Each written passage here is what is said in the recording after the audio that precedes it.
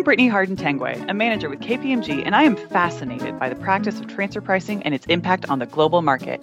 Join me each episode as I explore the transfer pricing world with specialists who will explain the ins and outs of this niche practice where tax meets economics. Well, Happy New Year, everyone, from Exploring Transfer Pricing. On December 29th, 2022, the Brazilian government issued a provisional measure to align Brazil's unique transfer pricing system with the OECD transfer pricing guidelines. This is particularly significant because, among other things, this legislation introduces the arm's length principle, which has historically been absent from the Brazilian transfer pricing rules into Brazilian transfer pricing rules. So if you're not completely familiar with what the arm's length principle is, I recommend listening to our previous episode titled What is Arm's Length? It's a good place to start. So to talk more about what's happened, what we currently know, answering some of the common questions we're getting, why this is important, and more of what to expect, I'm joined by Brad Parker, principal from KPMG US, based in Silicon Valley. He is our national transfer pricing leader for the technology industry and has previously been on the show before. Hey, Brittany. Thanks for having me on again. Thanks for coming back. But you actually spent time in Brazil, so you have a particular interest and enthusiasm for this topic, huh? Yes, I spent some time in Brazil. I learned Portuguese. And so when I came back and had this career in transfer pricing, I thought someday Brazil is going to come around to the arm's length standard. And when that day comes, people are really going to need someone who speaks Portuguese and knows the arm's length standard. And so I thought, pick me. I'm ready. So anyway, this is an exciting time. This is exciting. You have perfectly positioned yourself for this moment, Brad, and I'm so happy you're here, and that enthusiasm is going to rub off on all of us. And then we also are joined by Sebastian Hoffman, a senior manager based in Sao Paulo, Brazil, who is seconded from KPMG Germany. Welcome, Sebastian. Hi, Brittany. Hi, Brad. Thanks for having me. Well, you are perfectly situated, it seems, Sebastian, especially coming from KPMG Germany and your familiarity with the OECD guidelines. So KPMG Brazil and all of us are really happy to have you here to be that translator. So both interesting perspectives. Sebastian, give us an overview. What has happened in Brazil? What is this gift we received? Yes, of course. And it's kind of the late Christmas present given by the leaving President Jair Bolsonaro. He, at the end of his term, signed a lot of provisional measures, medidas provisórias, which are a little bit more than draft laws, but we will get to this a little bit later. Some were already revoked by the new president, but one and a much expected one is the law aligning the Brazilian transfer pricing rules with the OECD guidelines. Could you tell us a bit about Brazil's historical regime? When was it introduced and what's it been like? Yeah, so Brazil introduced transfer pricing legislation in 1997. Quite unique system, strong tax accounting vibes, no economic analysis, nice, easy to apply, very high legal certainty for Brazilian taxpayers, and you were almost doomed to double taxation on the other end of the transaction. So it almost goes without saying this is a huge change. Yeah, Brazil actually joined the OECD world, kind of, in the transfer pricing sense. If you read through the provisional measure, it's quite comprehensive and it's a really nice summary of the OECD guidelines translated in Portuguese with very little Brazil-specific things. So getting into more of what it is, Brad, is it really law? What do we know? I know you spent your holiday break looking at this. Yeah, a lot of fun. So a medida provisória in Brazil, it's a lot like an executive order. It does have the effect of law upon signing by the president, which happened on December 29th. So technically it is law, but the difference between this and an executive order in the US is in Brazil, this medida provisória is temporary. So it's only good for 60 days and can be renewed for another 60 for a total of 120 days. So by the time this 120 days is over, for it to remain in law, it has to be passed by Congress. So if it is not passed by Congress, then it kind of just goes away, and it's most likely will be as if it never passed and never happened, and then we'll be back to the old Brazilian transfer pricing laws. So it is expected, and maybe a question for Sebastian, my understanding is it's expected that this will pass Congress, but there's certainly a chance that it won't. Sebastian, do you see it passing Congress?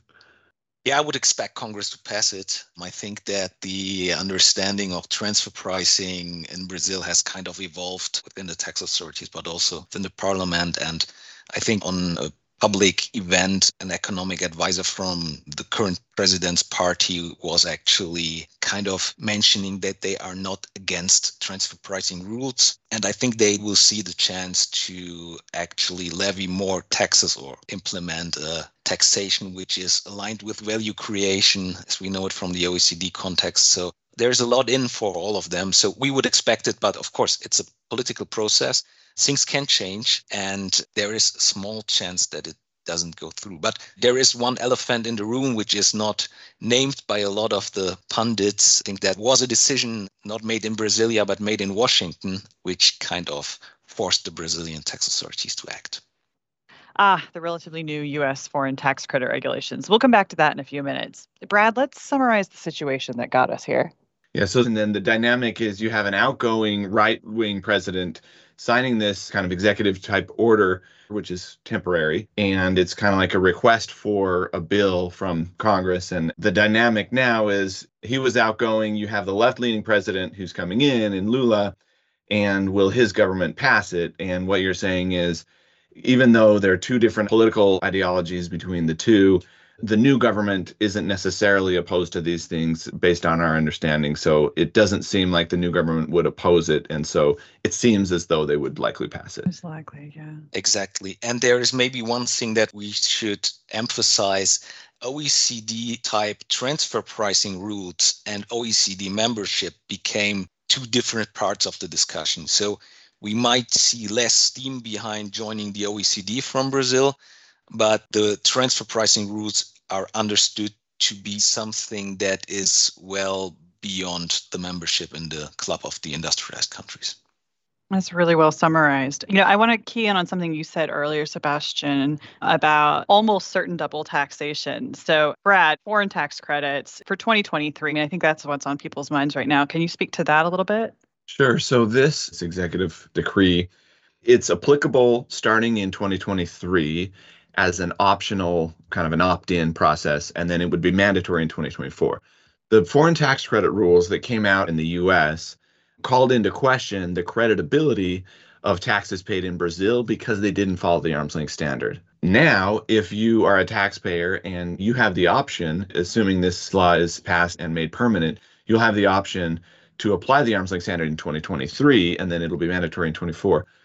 But if you apply it in 2023, will you get a foreign tax credit issue? That's still a discussion that a lot of people are having. So that's a really interesting discussion, and there will be future podcasts from our international tax team that will help guide taxpayers through that. Great. Yeah, like you said, these are things that are top of mind, but because this is still so relatively new and we lack a lot of certainty, it's something we need to continue to keep an eye on. Sebastian, can you speak to some of the other key issues that this change brings? Let's consider you need to opt for the OECD transfer pricing rules as a US-based multinational. I think that for the Brazilian subsidiaries, a lot of work is upcoming because they need to kind of check the whole operational transfer pricing documentation process. The whole understanding of transfer pricing rules in Brazil is very mechanic, does not require economic rationale. And so it will be really interesting. And then you can see it's January and a lot of work upcoming. If we're talking about goods, they might already be in the container on the way to Brazil. So you need to adjust the pricing now looking forward if the company decides to make the change in 2023. It's really interesting. This is probably one of the single biggest, I would say, transfer pricing changes that we have witnessed in the world because Brazil is the 8th largest economy, quite closed for a lot of time. So you would have companies which are functionally more complex. Really interesting times, and also for some of the US multinationals here. Yeah, because it touches everything, right? In addition to asking the question of how are we going to document Brazilian transfer pricing going forward, there are planning opportunities. And I believe the advanced pricing agreements or APA, a way for taxpayers to get certainty on their transfer pricing. Some of those things have been mentioned. And the treaty network for Brazil has historically been sort of limited globally. So this is a major change, right? And it seems that we still have a lot of questions unanswered. Yeah, and I think that the Brazilian tax authorities are also looking for a lot of answers. And we talked with them, and they are quite sophisticated, very advanced on their understanding of the OECD guidelines. And if you look at the transfer pricing legislation, it's the 2022 OECD guidelines. So we have the DEMPI concept. DEMPI functions an acronym for development, enhancement, maintenance, protection and exploitations are actually the functions related to the economic ownership of intangible assets.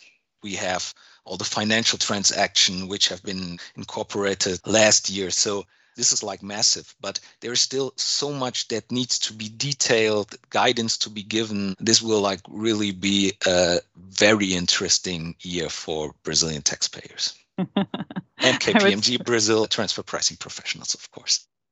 I would certainly say so. Brad, what should companies be doing now? One of the questions that I'm getting most from my clients is, hey, if this is law now, can I just go ahead and do it and apply it?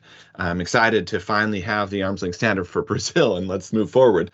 I would just say, given it is a temporary provision, and even though it has the force of law right now, we look at tax years for a whole year. And so for you to change your transfer pricing policies now, only to kind of backtrack on them in 120 days if it were not to pass or something, might not be the right approach. So there's a lot of things to be doing now. And I would just say get all the ducks in a row so that when it does pass, you can pull the trigger on those things. There's transition planning. Do you opt in for 2023 or wait till 2024? What kind of planning opportunities are there in the meantime? You're going to have to start doing functional analyses in Brazil, which we never actually did before, right? There's benchmarking now, which you didn't have before. There's figuring out the pricing for intercompany loans. There's operational transfer pricing. There's documentation now. There's, like you said, IPAs. A lot of different things to be thinking about. And so plenty to do right now, but I would say get those all ready and then be ready to pull that trigger coming up here in the next couple of months. And to emphasize again, all of this is contingent upon whether or not this draft legislation becomes confirmed by the Brazilian Congress. So we could get another surprise later in the year. So we'll stay tuned. Well, this is great. Well, cheers to new adventures and explorations. It looks like we'll all be going to South America to continue. This exploration will be like an Amazonian river trip, really, with plenty of surprises. Sounds good to me. A lot of caipirinha, I hope. Excellent. Well, Happy New Year to you both. Thanks again for joining me and look forward to continuing this conversation. Plenty more to talk about. Thank you so much. Yeah, thanks, Brittany. Thanks for joining me on this adventure in transfer pricing. See you next time.